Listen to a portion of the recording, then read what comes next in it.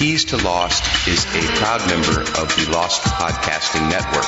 Get all of your favorite Lost podcasts in one feed at lostcasts.blogspot.com.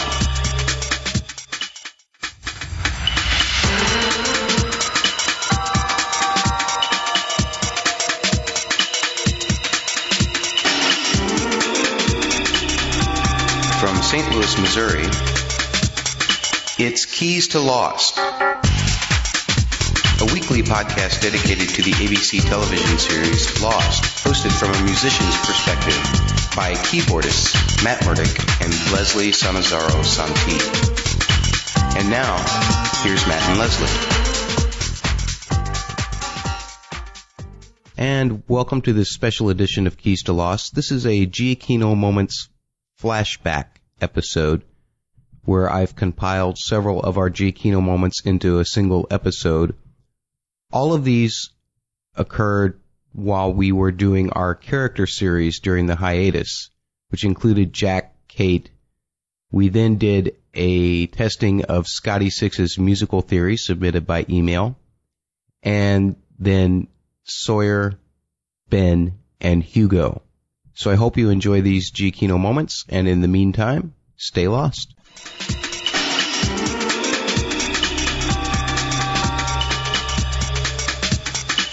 The Giacchino Moment.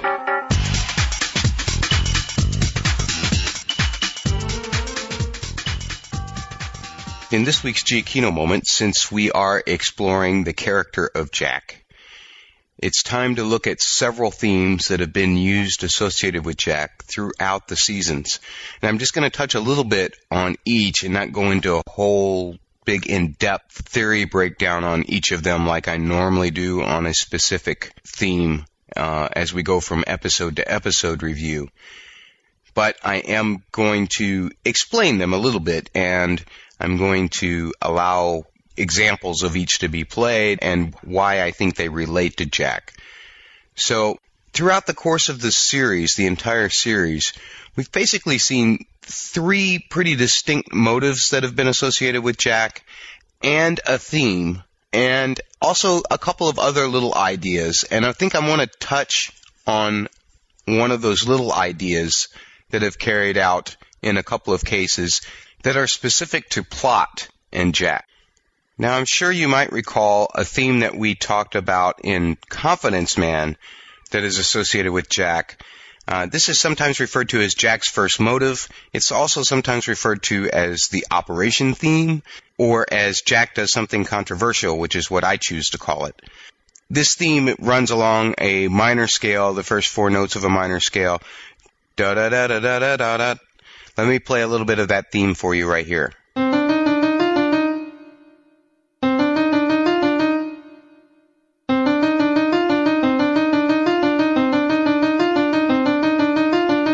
Okay, and so we've heard that theme when Jack was allowing Sayid to torture Sawyer.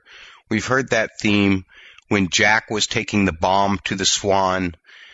And so it does represent things that Jack does controversial. We've also heard it applied to operations that Jack's doing, or the surgeon theme, or the operation theme as we call it, where he's operating on Ben, and also when he's operating on the girl where he cuts the dural sac.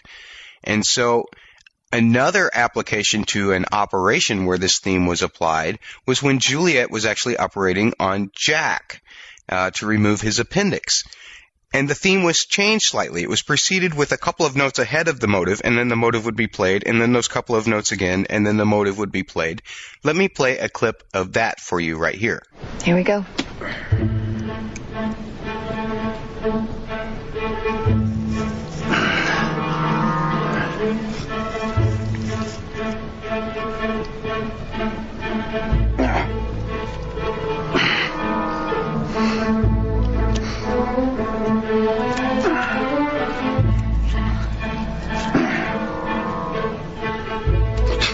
Okay, Jack, one more. Okay, try not to move. Just stay still. It's better? Kate, I can't see it. Sorry. Don't worry about the mirror. Just stay still. It's better? Oh, it's good. It's good. That's good.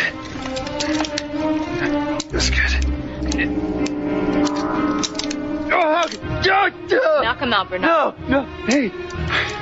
No, I want to be unconscious. You don't want to be out of control. Kate. Kate, you need to leave. No. Bernard. Kate. Kate, you need to go. Bernard. No. Kate, get out of here. Bernard. Kate, get out of here. Damn it, Bernard, knock him out. I'm sorry, Jack, but I agree.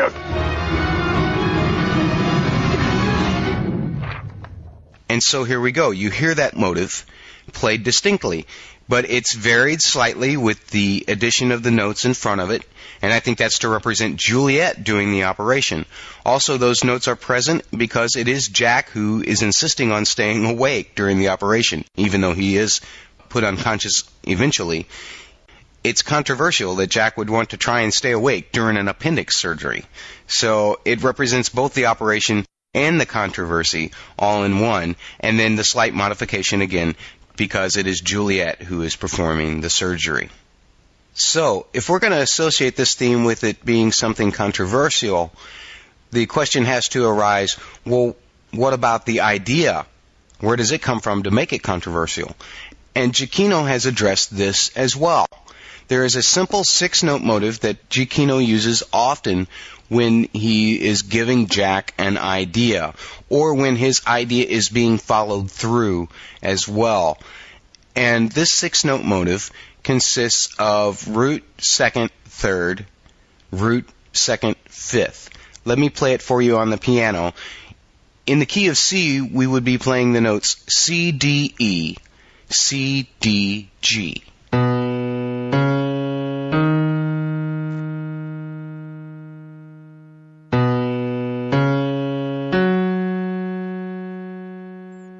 Okay, so now that you know what that motive sounds like, here is the clip where Jack explains to Kate that they don't need to bring the water to the people. They need to bring the people to the water. And you'll hear that 6-note motive played prominently. Adam and Eve, they must have lived here. Their plane crashed, or maybe they were shipwrecked. They probably found this place and knew they could survive here. Unlimited supply of fresh water. Tree canopy keeps the temperature down, shields out the sun. The openings are narrow, easier for protection against predators. We don't need to bring the water to the people. We need to bring the people to the water. And now let's move on to another instance where this theme is used. It's actually in the incident. And I use this clip in Jack's controversy theme from Confidence Man, but if you go further into the clip, where Jack is being shot at by the Dharma Initiative, and then suddenly Sawyer, Kate, and gang come in and save the day and start shooting back, you'll hear the idea theme, this 6-note motive played, and it cycles through several keys in a rising sense, but you will definitely hear it. You'll be able to identify it, and that shows that they are getting behind Jack's idea. And here's the clip.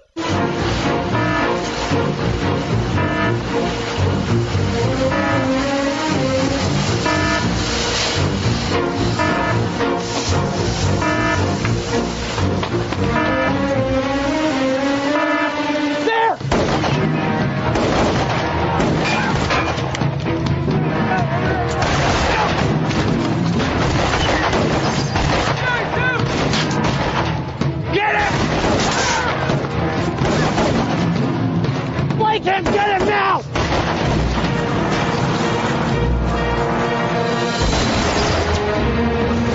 Who's this?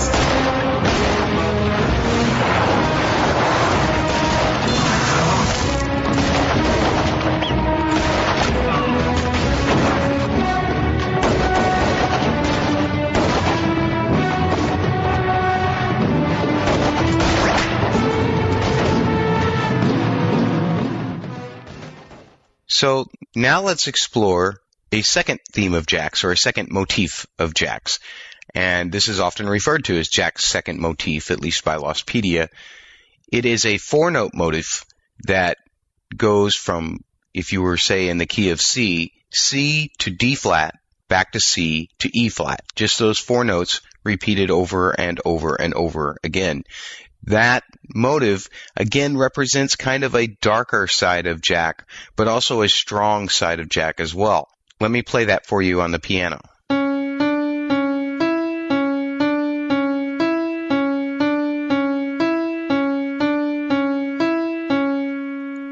And so now that you know what that sounds like, let's listen to it from the official soundtrack, where the motive is actually only played once or twice.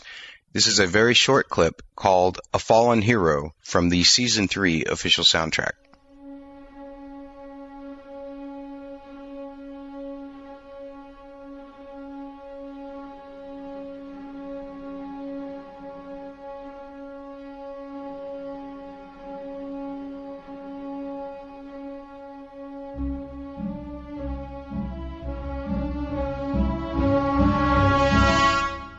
And now I'm going to play a clip for you that includes this motive. It's repeated many times in this. This is where Jack is accusing Christian basically of having an affair with his wife. He sees Christian getting a call while he's treating a patient, and he follows Christian to a hotel where he thinks that Christian is going to be meeting up with Sarah, but in fact finds Christian in a meeting, I think an AA meeting perhaps. You will also hear the Jack controversy theme being represented first in pizzicato strings and then by bowed strings underneath this melody as kind of a counterpoint.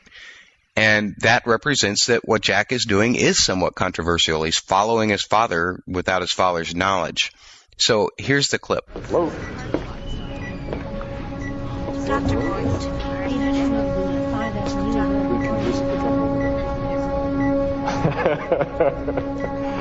Dr. Shepard. Too great. Yeah. Bye.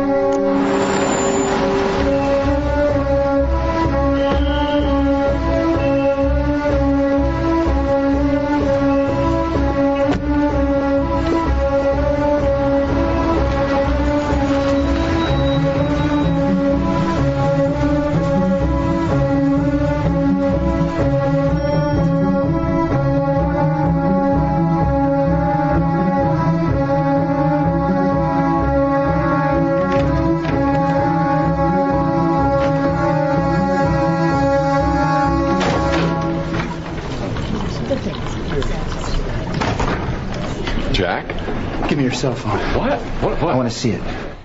And finally, I want to explore a theme that is referred to as Jack's theme.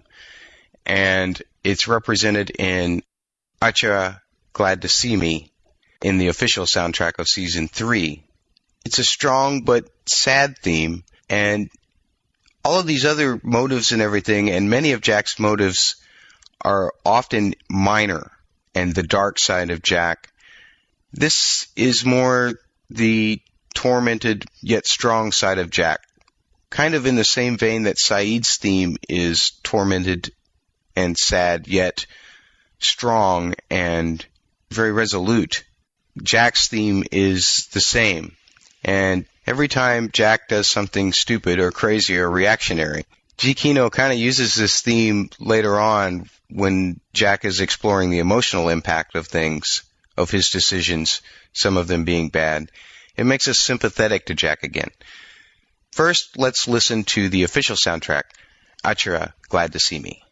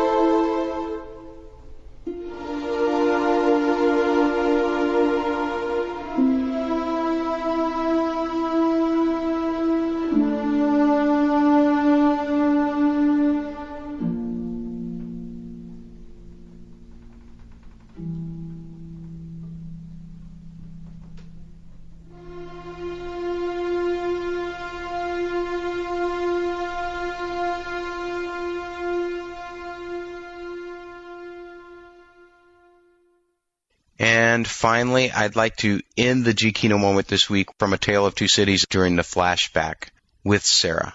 And these scenes really made me sympathetic to Jack again and made me feel for him and made me worry for him because he seemed to be broken by the others to that point. It's very sad and emotional, and these scenes were well acted, but even more so, Giacchino's score really added the emotion to the scenes. So enjoy these clips, and that's the Giacchino moment for the week.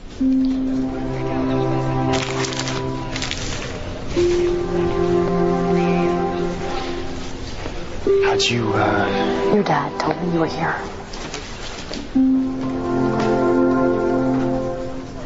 I called you a cab. So, goodbye.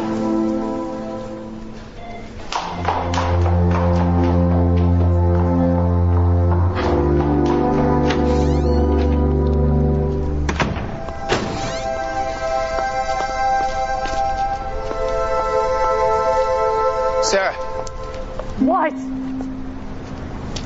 is that him? What difference does it make? It just does. It's not going to change Look, I want to anything. know. I need to know who he is. It doesn't matter who he is. It just matters who you're not.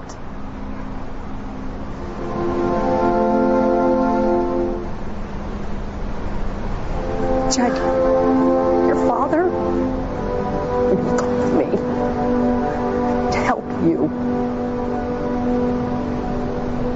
He was so drunk I could hardly understand him.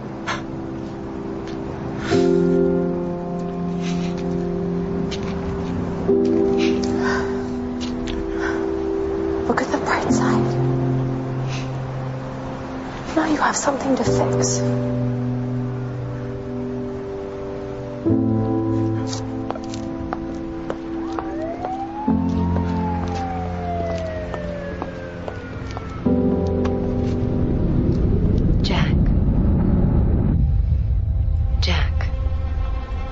What would you like to find out?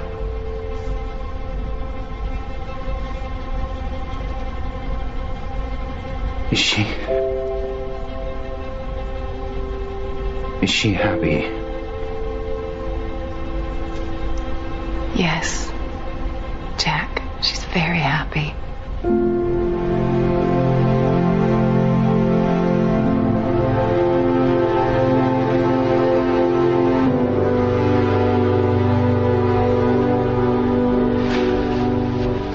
I'd like to bring you some food and water, but this time I need to know that you'll behave. Can I trust you, Jack?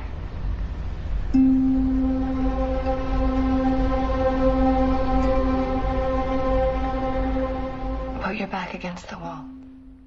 Please.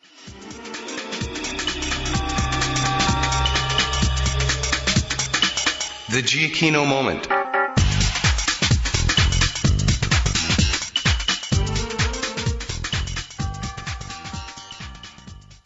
In this Giacchino moment, we are, of course, exploring themes associated with Kate. It's interesting to note that the Kate character-centric episodes generally have more cuts added by the music supervisor from other artists than any other character-centric episodes. And we'll look at a couple of those themes as well, but one Giacchino theme that I think is probably most associated with Kate is from the opening sequence of Born to Run. It's titled on the official soundtrack as Kate's Motel. Let's go ahead and listen to part of that cut right now, and I'm sure you're going to recognize it and probably associate it with Kate.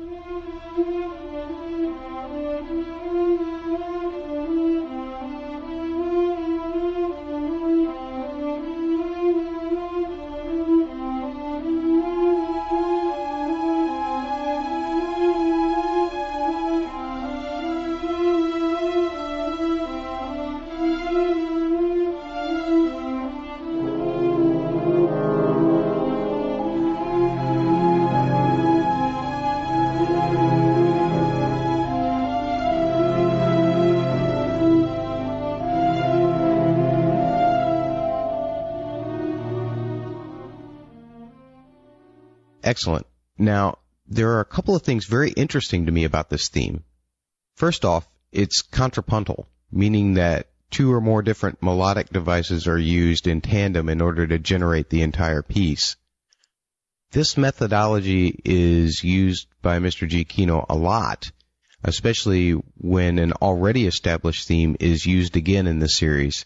He will often take the theme that we recognize as like Ben's theme or Jack's theme or whatever, and then he adds a counterpoint underneath or over the top, a kind of secondary melody in order to create a variation on that theme, in order to tailor that theme to both the character and the situation that the character is in that particular episode or that particular scene. There's a difference here, though, and that's what's notable about it to me. The difference here is that both motifs are somewhat interdependent upon each other to create a singular musical idea. We've seen counterpoints run under many of our characters' themes before, like I said, but it's rare that Mr. Giacchino uses two distinct counterpoints and then combines them to create a single theme or to represent a single character. And, just as I stated, both motifs are interdependent. In other words, they need each other in order to establish the mood of the piece. Let me explain what I mean by analyzing the two motives separately.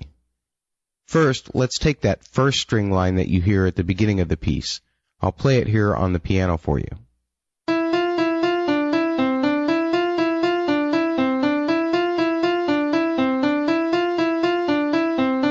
Okay, so the notes are E, F, E, F, D, E, C, D.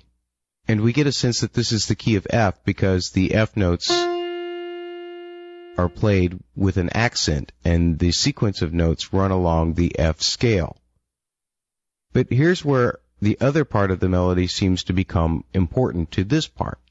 There are, in fact, two different F scales that have this set of notes in it. There is the F major scale,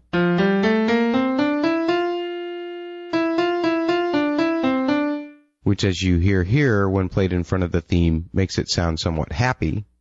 And then there is the F melodic minor scale.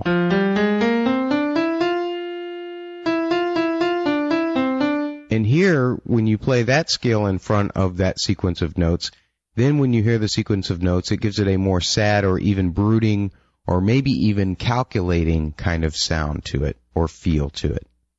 This is what Giacchino uses, but depending on what the second melody is, you can see we could get two very different moods. With the A natural, you get that happy implication. With the A flat, you get that sad or brooding perhaps, or even calculating kind of feel. Let me play the second part for you where it becomes more clearly defined by Giacchino as to the effect he's looking for.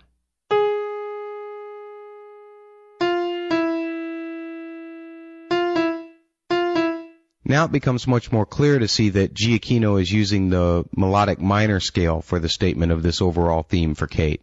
But the beauty remains that he can still take either part, either the running line or the minor statement motive that I just played here, and apply them together, which creates that melodic minor sound, or separate to differing situations that he needs to make Kate's presence felt. And because he has two motives to work with, he doesn't necessarily have to commit to one or the other when applying the overall theme or its components. And not having to commit sounds an awful lot like Kate to me. Let's look at two examples of that, where he has actually split those two parts up of the central theme of Kate, and he's used one in one situation and another in another situation. Both of these scenes are from What Kate Did, and in one of the scenes you'll hear the running line, and in one of the scenes you'll hear that minor statement. And it's very interesting how he applies them. So let's listen to the first scene. This is when Kate comes in to Diane's diner and gives her the insurance policy, and Diane asks what she did, and this will be the running melody line. What did you do? Does Wayne know about this?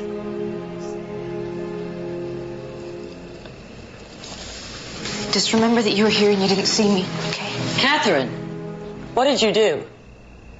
I took care of you, Mom. I gotta go. You're not gonna see me for a while.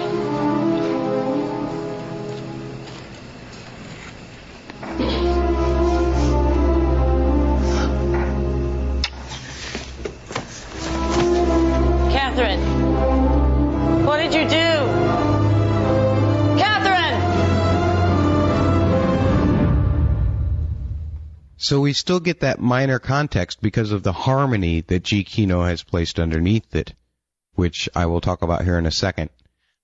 Let's move on to the next scene that I'm going to use from what Kate did as an example. And this one is where that main central melody is played without the running line accompanying it. This is when Kate kisses Jack for the first time in the jungle. Don't! It's okay. It's okay. Oh, hey. Please, this place is crazy. It's just... I can't. It's driving me nuts. I know. It's okay. It's all right. It's all right. All right?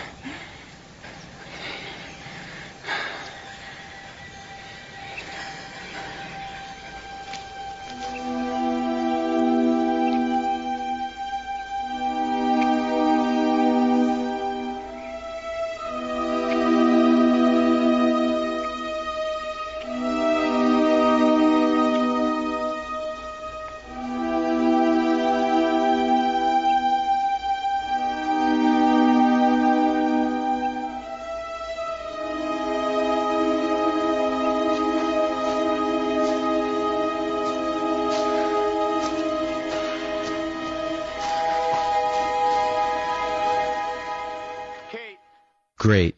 Now, in an overall episode encompassing aspect, did you notice that both themes were harmonized underneath with the same chords? Here they are on the piano. It's an F minor and a C augmented chord. Let me play them for you here on the piano. I'm sure you'll recognize them.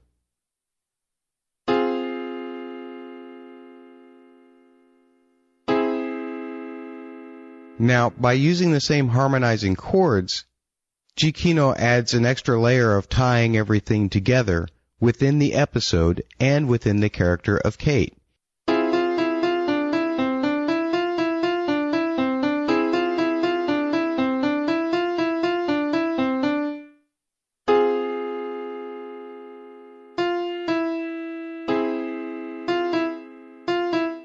He's now added a third link that ties the two separate melodies into one central theme, yet at the same time, he's still able to freely use them independently of each other however he feels. Again, it's that sense of non-commitment, at least from a composer's standpoint, which I think represents Kate very well. It's also fascinating that with the running line, that those chords give a sense of urgency to the running line. Whereas when Kate's kissing Jack and the minor melody statement is played, it almost gives a sense of eroticism to that statement of the minor melody. So the same chords, all tied in together, and it makes for one character with many different facets and aspects out of one central contrapuntal melody and one central harmonic scheme. It's very complex, which is what Kate is in actuality, which I think is what makes her such an annoying character to so many people, is the fact that her character is extremely complex. And G. Kino's developed a musical method of demonstrating that on many different levels and layers. And that's just a fascinating way to do it, in my opinion. And I'm going to end the G. Kino moment here, this part of it, and I'm going to turn it to a conversation with Leslie where we can talk about some of the songs that have been used in the show during Kate-centric episodes. Songs like Walking After Midnight, If You Have Leaving on Your Mind, both by Patsy Cline, and Slowly by Anne Margaret. And as we continue the G. Kino moment, I'm back here with Leslie, and we're going to talk about some of the songs that have been in Kate-centric episodes. Kate has had episodes that have more music from other artists put in them than any other character, I think. And I think a lot of them have situational aspects to them. The lyrics represent one of Kate's actions in the episode or the situation that she's in. And I thought I'd talk to Leslie about that because she's much more of the songwriter than I am in terms of that. So I'm kind of more the instrumentalist or analyzer of things, I think, sometimes. But let's go ahead and talk about some of the musical choices that the music editors and supervisors have made in regards to Kate.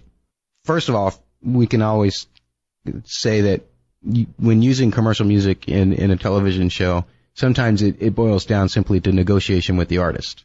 True. So sometimes the most magical choice isn't the choice that you get to make in terms of putting somebody else's song in one of your TV shows. So we both know this, but there have been some appropriate choices that have been made for Kate Seps, in my opinion.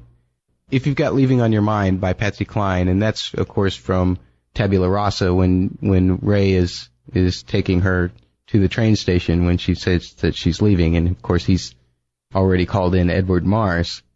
And I think the title is appropriate for that very reason. I mean, she's leaving to go on to something else because that's her way, you know. And it just happens to be playing on the radio in the truck. They have a neat little talk about Patsy Cline and whether Patsy Cline's popular in Canada, and she says, "Who hasn't heard of Patsy Cline?" Leslie, what are your thoughts about that song in particular with that episode? Well, I think that's I agree with everything that you're saying about the song title being really appropriate to Kate's character.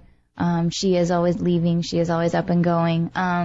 But I think even beyond that, you know, the Patsy Cline vibe really goes well with Kate, because not only does it, you know, like do the lyrics specifically say something about Kate, but the style of music really paints a picture of a particular setting that she comes from. You know, when we hear Patsy Cline, there's a certain feeling that you get, and it's a little bit country, it's a little bit twangy, it's a little bit, you know, this is the kind of background that Kate has. She didn't grow up in the city, she grew up in the country with, like, you know, small town kind of friends and environment, and you know, her story is kind of a sad country song on some level, you know, so it's really pretty fitting. She's, you know, she does always have leaving on her mind, and she is always on her way out the door, and I'm even beyond that. I mean, not to read too deeply into it, because I really think that's probably about what about all that the musical supervisors probably had in mind by using these songs. But I will say too that, you know, Patsy Cline was a pretty strong woman in her own right. I mean, she was one of the first, like, really, really popular female artists in the Nashville country music scene during that time. There weren't a lot of other really prominent female performers coming out of that town that were writing music and performing it and touring it, you know, and she had a husband and kids, and she did it all. She did everything. Yeah. So there's a lot of strength in it, but mostly I think it paints the picture that we put Kate in. You know, just like the music of Giacchino's creating an environment, I think we get the same kind of feeling. And I think we can all, this is also a good example of how people can really readily relate to Kate, because beyond having any kind of musical background or being able to even notice how they're being influenced by the beauty of Giacchino's moments in his compositions when he's writing for a scene, people are already familiar with this song. They have their own associations with it already. And that's a different kind of feeling. Right on. Yeah, I was going to also make a note that this and another song that we're going to talk about here in a minute, Slowly by Anne Margaret, they both are kind of classified as that country western, and I was going to ask you if you thought that had to do with it. They were trying to imply her roots in Iowa. Yeah. And, I think you're totally so, right. You? Yeah, I do too. Yeah. And speaking of Slowly by Anne Margaret, that is, of course, featured in the episode I Do, actually in season 3. And the hook there is, tell me you love me again, but this time slowly, 'cause you're moving too fast. Mm-hmm. And it's kind of appropriate that even in that first scene, Kevin says, hey, I know we're jumping into this very fast, but it feels right and all of this. And to me, that's almost kind of an aspect of Kate's whole personality too, as we just talked about in season 2, with her kiss with Jack, how, it seems like she takes down a little piece of the wall and then all of a sudden busts through it and leaps into someone's arms, and then, maybe overstepping the bounds, there seems to be no middle ground for Kate. Yeah. It's a quick acceleration to one extreme and then a quick deceleration back within the wall. And I think that song kind of lyrically demonstrates that very well, as well as being appropriate for her fast marriage to Kevin. Yeah, absolutely. And I know we're not talking about the Beatles right now, but I had the thought when you were saying that there's that Beatles lyric about, no one ever told you how to unfold your love. I think that's a really good example of what Kate's like, because she's, there isn't any middle ground with her. She's either got a nice, strong, thick wall built all around her, or she's got a sledgehammer and it's just dusty, Yeah. And I think that was another really, really good choice. It's also really kind of a, sexy, kind of sultry sound to it, too. It's got that edge, that song, Slowly.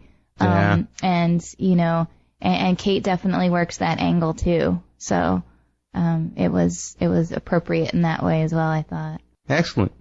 Great. And that's going to conclude this week's Giacchino moment. All right. Here's the Giacchino moment.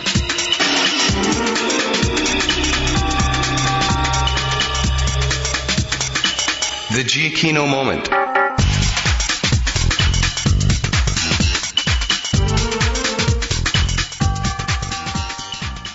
In this week's Giacchino moment, I'm exploring a theory about the music of Lost submitted to me by Scotty6. Let me read the email that I got from him. Anyway, I've been rewatching and doing a lot of soundtrack listening and trying to put some weight behind what Giacchino is doing. While I am sure it is likely not related at all to plot points, mythology, or theory, it would be fun to think that it might be. This is the first email in which might be a series as I dig into some key moments and try to apply this thought process. I started thinking about what Giacchino's personality is as a composer. He loves small, repeated thematic phrases. This is evident not only in Lost, but also in his film work, like The Family Stone, The Incredibles, etc. Think about Lost themes and how small they are. Life and Death, 3 notes, 2 measures. Oceanic 6, essentially just variations on a descending 4-note scale. Ben's theme, 5 notes. I then started thinking about what the characteristics of his melodic phrases are, and they started reminding me of another composer. Giacchino often uses descending or ascending melodies or circles around a tone, often the tonic. The playing of a single tone is almost a theme into itself in Lost scores. More on that later. The other composer whose melodies are built in similar fashion is Richard Rodgers. I got to thinking how Rodgers' melodies were used thematically in his shows. Whenever things were resolved and made right in the story, he would often end phrases by ascending to the tonic. Think of the end of the melody of My Romance, or What's the Use of Wonderin' from Carousel. When he circles a tonic, it often means things are left in not quite a good situation. He also tends to repeat small phrases in transposition. Do Re Mi is the best example, for obvious reasons. So how does Giacchino utilize these techniques? Obviously he has his own language, so there aren't exact parallels. However, I think I have come up with some good ground rules he uses that may, but probably not, give us clues as to some plot and theory points on the show. Point 1. A held tonic tone equals a good event, or some kind of resolution. Point 2. A repeated tonic tone, an unsettled event or crisis. Point 3. Ascension resolutions equal unrest. Point 4. Repetition of phrases equal travel or journey or changes. Point 5. Descending resolutions, peace and happiness. Okay, so let's just take one scene and see if we can glean anything from the music. Jack and Kate throughout the flash-forward portions of Something Nice Back Home. While their theme becomes more unsettled as their relationship devolves due to Jack's insecurities, drug abuse, and the little matter of seeing his dead father, Giacchino consistently resolves it downward to the held tonic. Could this portend that their relationship is right and that they will live happily ever after, for want of a better term? I obviously have a lot of work ahead of me on this front, and Lord knows if I'll ever get to it, but throughout the rewatch, this has been itching at me. Scotty 6. All right. Well, that's a great idea, Scotty 6. Let's kind of test it out. I'm just going to take the last clip from Jack and Kate flash forward scene from Something Nice Back Home, and we are going to hear what is actually Jack's theme. We've heard this before as far back as Tale of Two Cities when he's asking about Sarah, which I included, I think, in my Giacchino moment when we did our character study of Jack. So the theme does naturally resolve downward.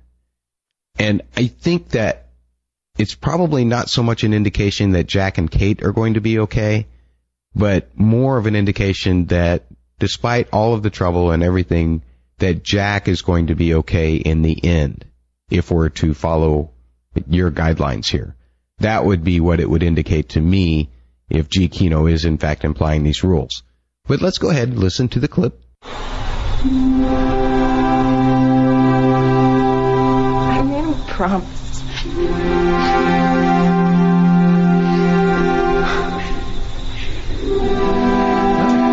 Doesn't matter. It has nothing to do with us. Then why won't you tell me? Because he wouldn't want me to. But he's not here. No, he made his choice. He chose to stay. He came back.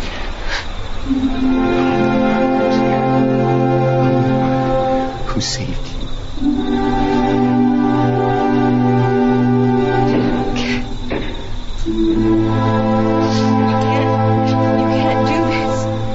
If you have problems, you need to figure them out. All right, because I can't handle this around my son. You're not even related to him.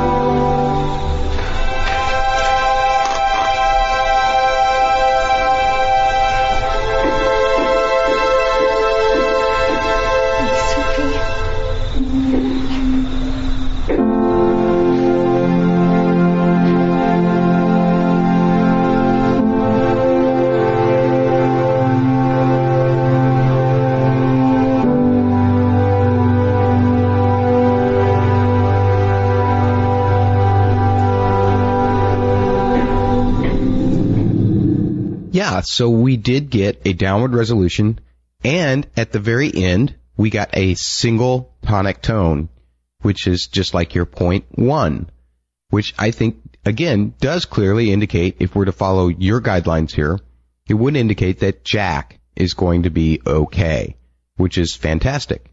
Great job. Okay, so now let's look at another point of Scotty's. That's his point 2, where a repeated tonic means a situation of unrest. And I found an example of that perfectly demonstrates that guideline. This is from What Kate Did. It's the opening sequence, actually, when Sun and Jen come out of the tent. Things are peaceful between them, but then they look over and they see Saeed digging Shannon's grave. And you get the repeated tonics over and over again, and then it goes to the hatch, where Jack is treating Sawyer. I've managed to filter out the vocals, so you won't hear any vocals, you'll just hear the music.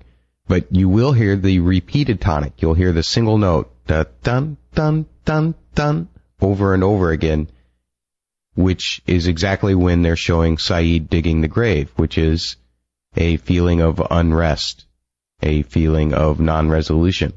So let's listen to that clip.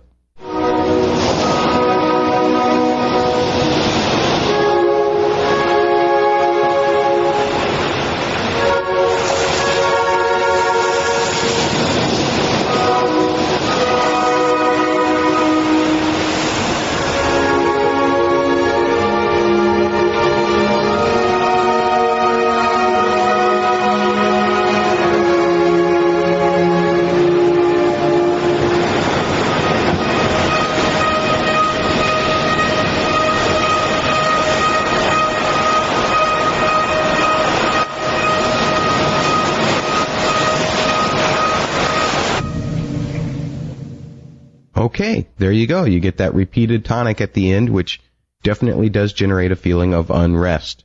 So great point, Scotty. I know I didn't get to all of them in order to prove all your points, but I think that you're on a pretty good roll here with your thoughts about the way Giacchino uses certain particular kinds of ideas and motives, or even the way he applies harmony in order to convey certain feelings.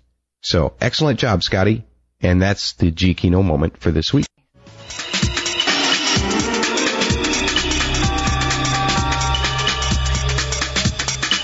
The Giacchino moment.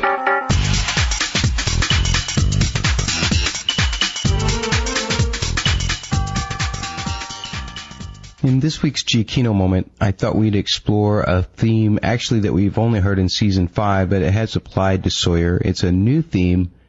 Lostpedia right now is calling it Sawyer's Love Theme, which is probably pretty appropriate because when we hear this theme, it is being played generally when Sawyer is experiencing feelings for someone, particularly Kate or Juliet. In terms of a motif, the theme itself is relatively simple, a little more complex than some of Giacchino's other melodies. We've heard simple little 3-note themes pertaining to characters. In this case, there's a nice 4-measure phrase here that is stated as the theme for Sawyer. Let me play that for you on the piano right now, and then we'll discuss it.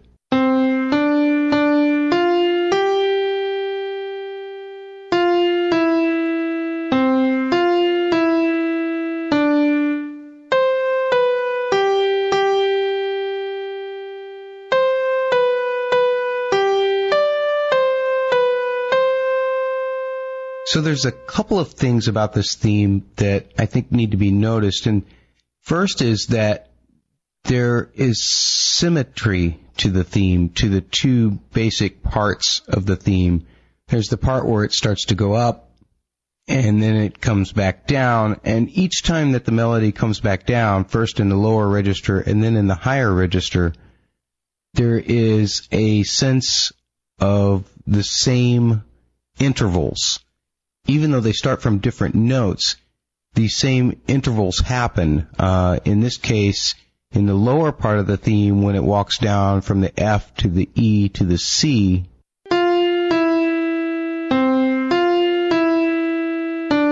that is the interval of F to E is a half step, and E down to C is a major third.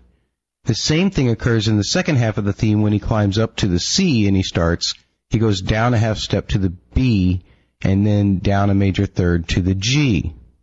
So with this kind of occurrence and symmetry, you get this steady feeling, a sense that Sawyer's love is steady and patient, and it's a new side of Sawyer that we hadn't seen until Season 5. The second part of the melody that I think is important to note is that those same descending phrases are also what we call syncopated. And what that means is that the emphasis of the notes, or the way the notes are accented, is placed off the beats that you would normally think you would feel them.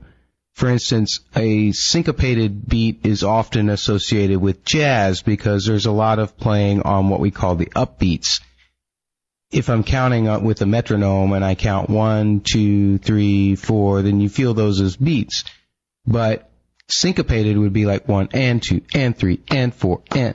So where the downbeat falls, which is where like the 1, 2, 3, 4 falls, then the upbeat is the syncopated beat. And you hear this, how the note E is held in the first set, on the lower set when it goes from the F to the E.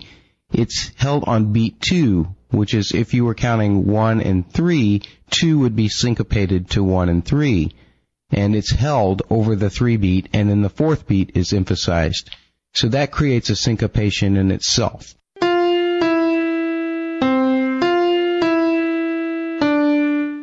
In the second part, there is a repetition of the note B, which also creates a syncopation by the way that the note is accented.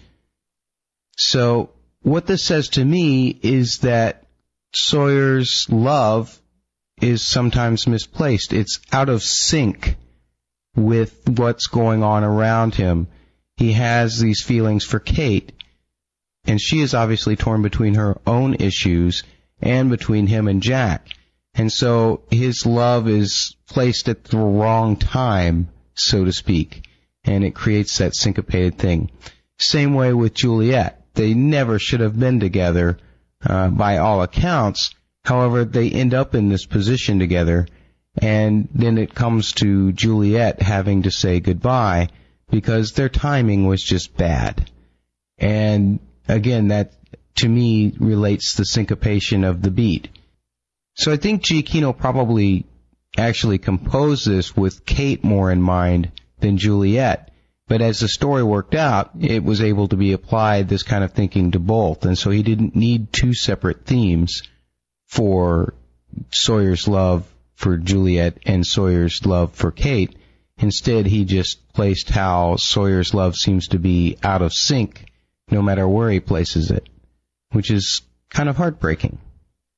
There's another aspect to this theme, and that is the simplicity of its harmony, which again I think goes back to Sawyer's simplistic ideas and the fact that to him things are one way or another. They're pretty much black and white, even though he sometimes lives in the gray area himself. He sees the black and white. And so the only implication of harmony that we have here is what we call the one chord, or the tonic chord, or the four chord, the subdominant, or the five chord, the dominant chord. This is the most basic of harmonization, the tonic, the subdominant, and the dominant. Let me just play the chords for you here. The tonic chord, the dominant chord, the subdominant chord, the dominant chord. And you really don't need any more than that in terms of harmony in order to create a strong sense of emotion. Let me play the melody and the chords together, and I'm sure you're going to recognize this once it's all together.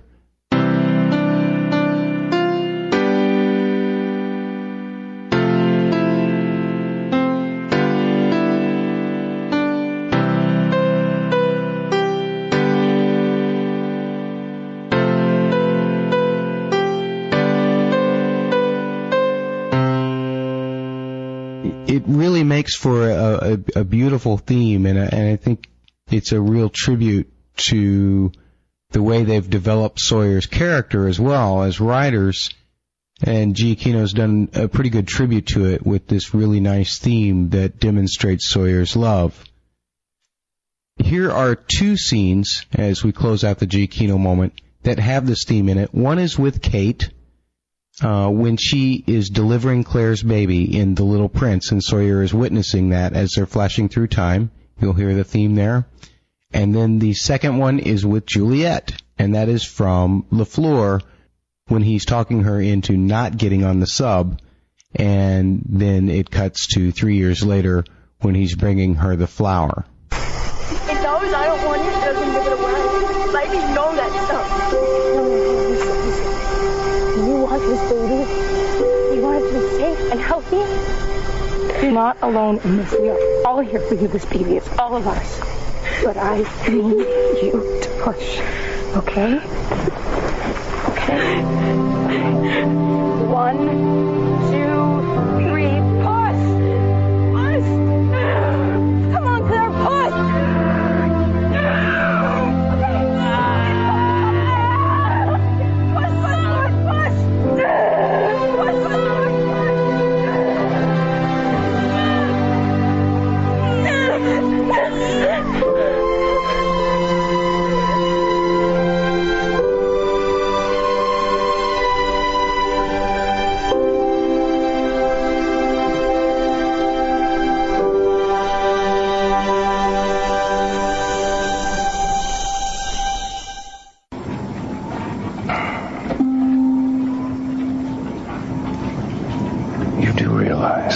It's 1974. Whatever it is you think you're going back to, don't exist yet. It's not a reason not to go. Well, what about me? You really gonna leave me here with the mad scientist and Mr. I Speak to Dead People? And Jen, who's a hell of a nice guy, but not exactly the greatest conversationalist. You'll be fine. Maybe. Who's gonna get my back?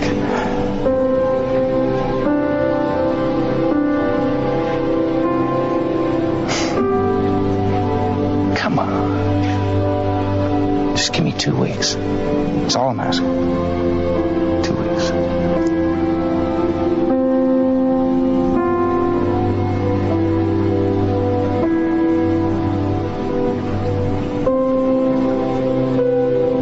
All right, 2 weeks.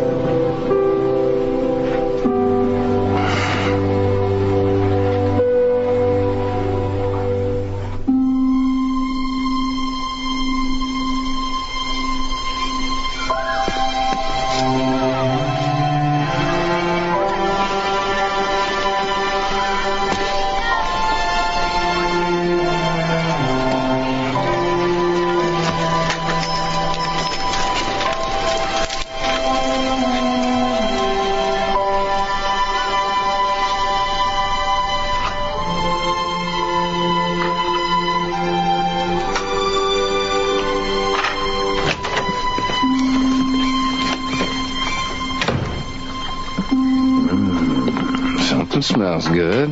Hey there.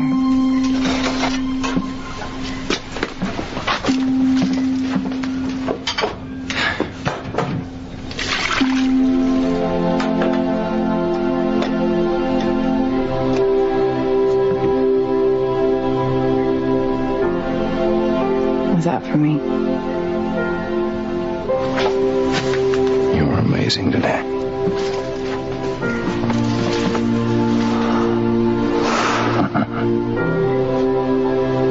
Thank you for believing in me.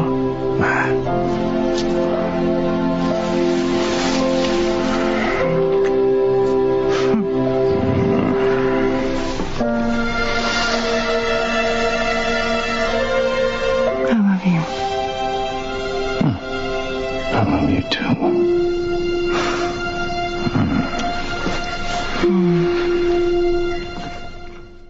And that's the Giacchino moment for this week.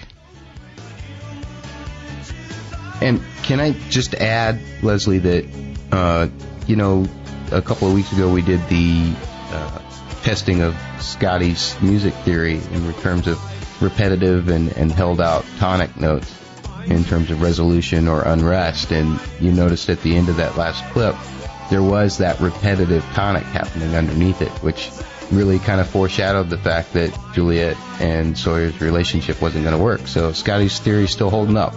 Wow, nice job, everybody.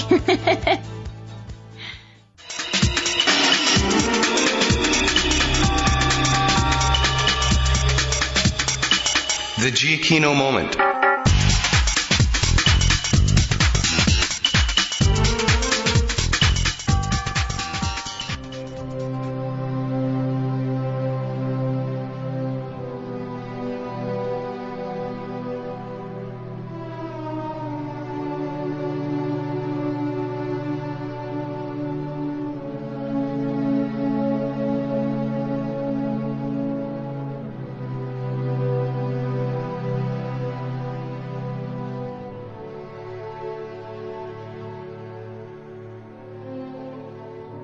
In this week's Giacchino moment, of course, since we're exploring Ben, I thought I'd take a re-examination of Ben's theme, most commonly known as Dharmacide from the Season 3 official soundtrack. You can hear the theme prominently there. That's one version of the theme that Giacchino has penned. What's most interesting about Ben's theme is the way it can be conveyed in so many ways, simply by the use of harmonization or orchestration. Often when we hear Ben's theme played with brass against a static tonic, meaning that the theme itself is played against a single note or a repeating note that is the same, we get that sense of the conniving or the strategic or the almost evil, I guess, side of Ben. And then there is the theme like Dharmacide, where it is presented with a beautiful harmony, and the orchestration of like piano and strings can make the theme much more childlike or seeking or regretful or sad. And I thought you might want to just take a look at the theme first. The theme itself, in terms of the melody, is highly chromatic. What I mean by that is that it moves in very small intervals, or half steps, actually, is chromatic. The first part of the melody, which is here,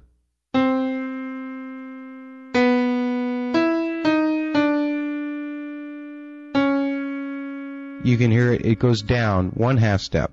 Then it approaches back to that same tonic by half steps from above. And all of that is chromatic, what we call chromatic movement. Now, interestingly enough, the theme does change in terms of its steps or intervals. This is one of the themes that G. Kino kind of through composed, and what I mean by that is it doesn't really use motives. The entire melody is a single motive. It's a meandering, ambiguous kind of melody, which really suits Ben to a T because we catch him lying to us all the time, yet we still feel something for him, and G. Kino's motion of melody actually helps drive that home for us, I believe. Now, I just played the first part of that melody to you. There is a rhythmic motive which is similar, which kind of ties it all together. But listen to this second part.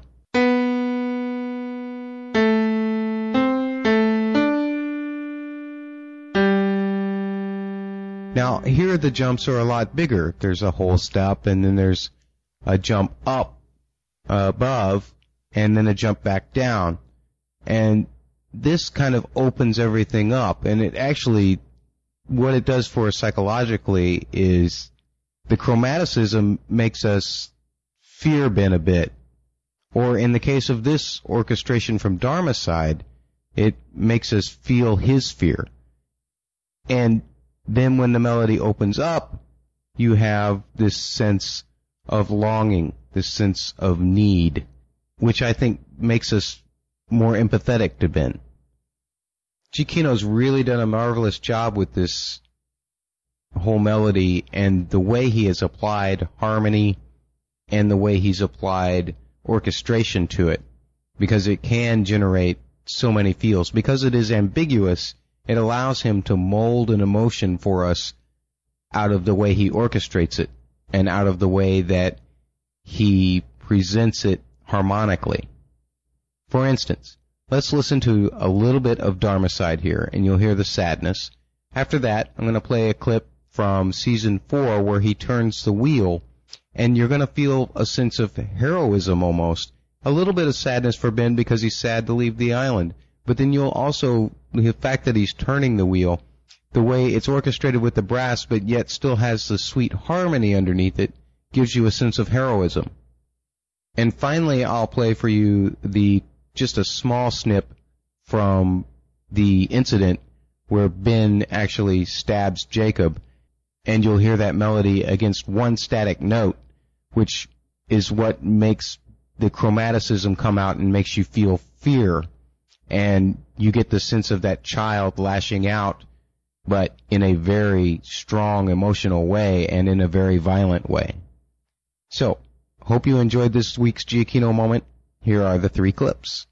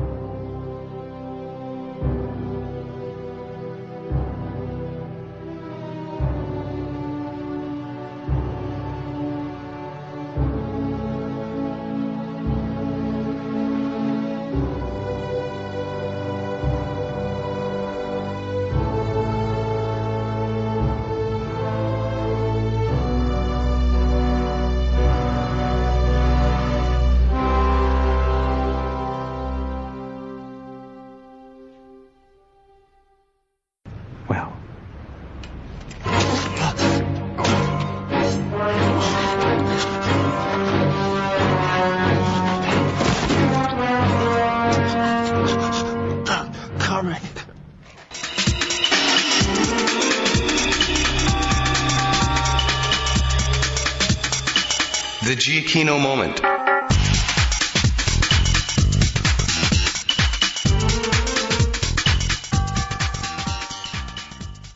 Phone number. No, it's nothing. It's just something that I...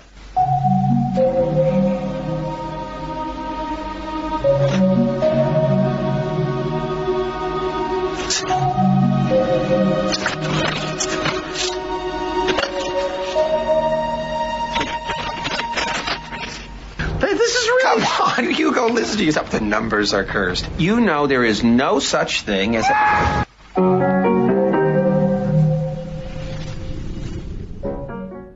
And of course, we do know that moment quite well. That's from the episode Numbers. And we know that theme too. That's the theme that's kind of represents the numbers, at least as they pertain to Hugo. And it's also one of Hugo's main themes.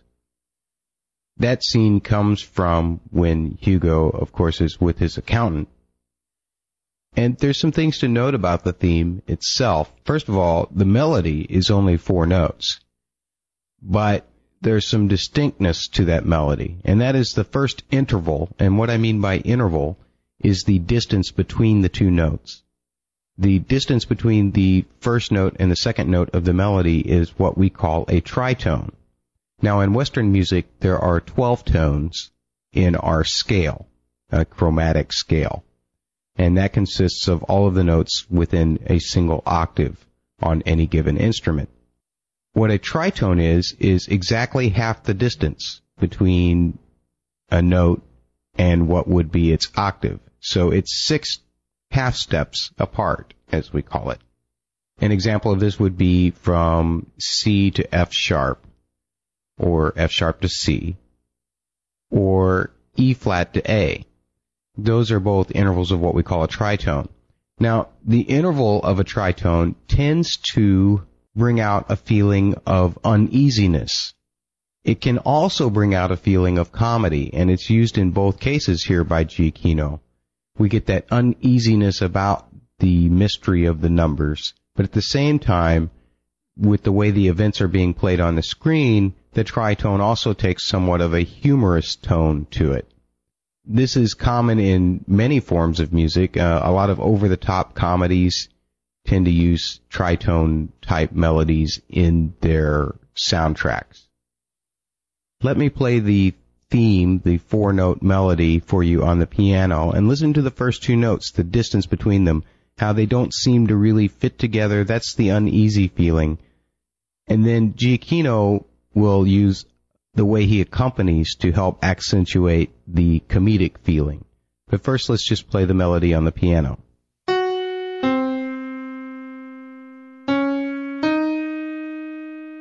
Okay, so did you hear the difference between the first 2 notes, how they don't really seem to fit together too well? I mean, they work, but it's just kind of a little unsettled. Tritones are one of the big dissonances in Western music because tritone typically doesn't incorporate into any type of scale that we're used to create harmony. Now, the way Giacchino applies comedic principles to this melody is in his accompaniment or the orchestration of that accompaniment. Oftentimes with this melody, we get a staccato kind of accompaniment going along the chords, either in pizzicato strings or in some instrument that is emulating or is actually plucking strings to make them short, kind of a little sneaky, kind of a little playful, and that's what gives it that comedic feel.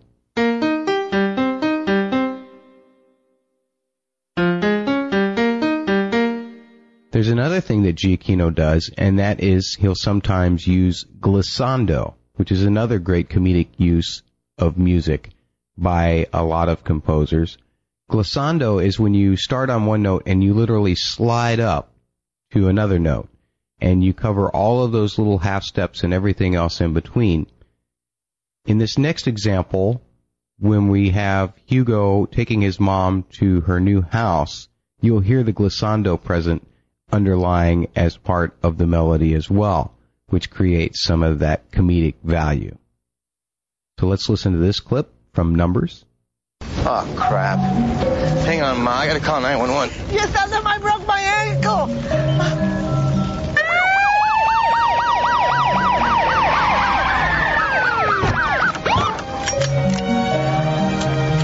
Drop the phone. Move away from the vehicle. No, it's the house. This is Do it now! Turn around!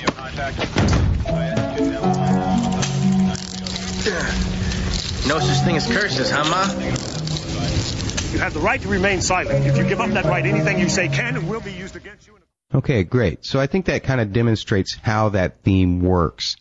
I'm going to play for you now a full realization of that theme, and this is from the Season 2 soundtrack called World's Worst Landscaping.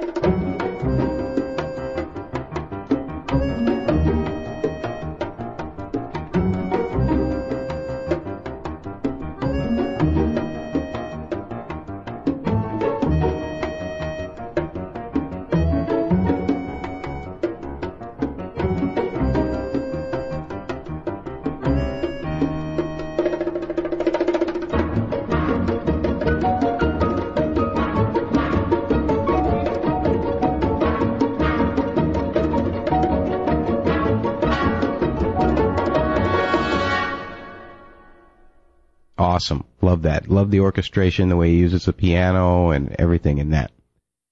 There are two other themes that are identified principally with Hurley, and I'm not going to explore them. I'm not going to break them down, but I do want to play them for you just so you know that these themes often go with Hurley. These two examples are both, again, from the Season 2 soundtrack. The first one is called Mess It All Up, which is more of Hurley's tragic side. It's the way he blames himself for many things, which he really shouldn't, but he does anyway. And the second one is one of my favorite Giacchino themes. It's very simple melody, but it's beautifully orchestrated, and that is in Hurley's Handouts, which is an absolutely fantastic piece when Hugo distributes the food from the hatch to everybody. So I hope you enjoy these clips, and that's the Giacchino moment for this week.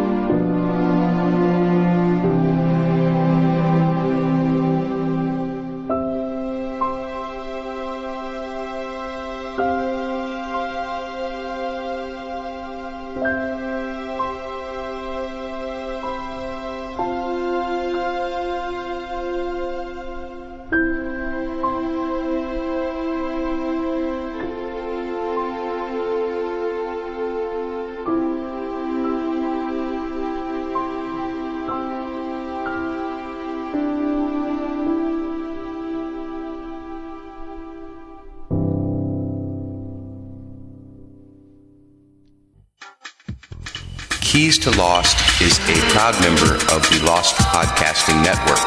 Get all of your favorite Lost podcasts in one feed at lostcasts.blogspot.com.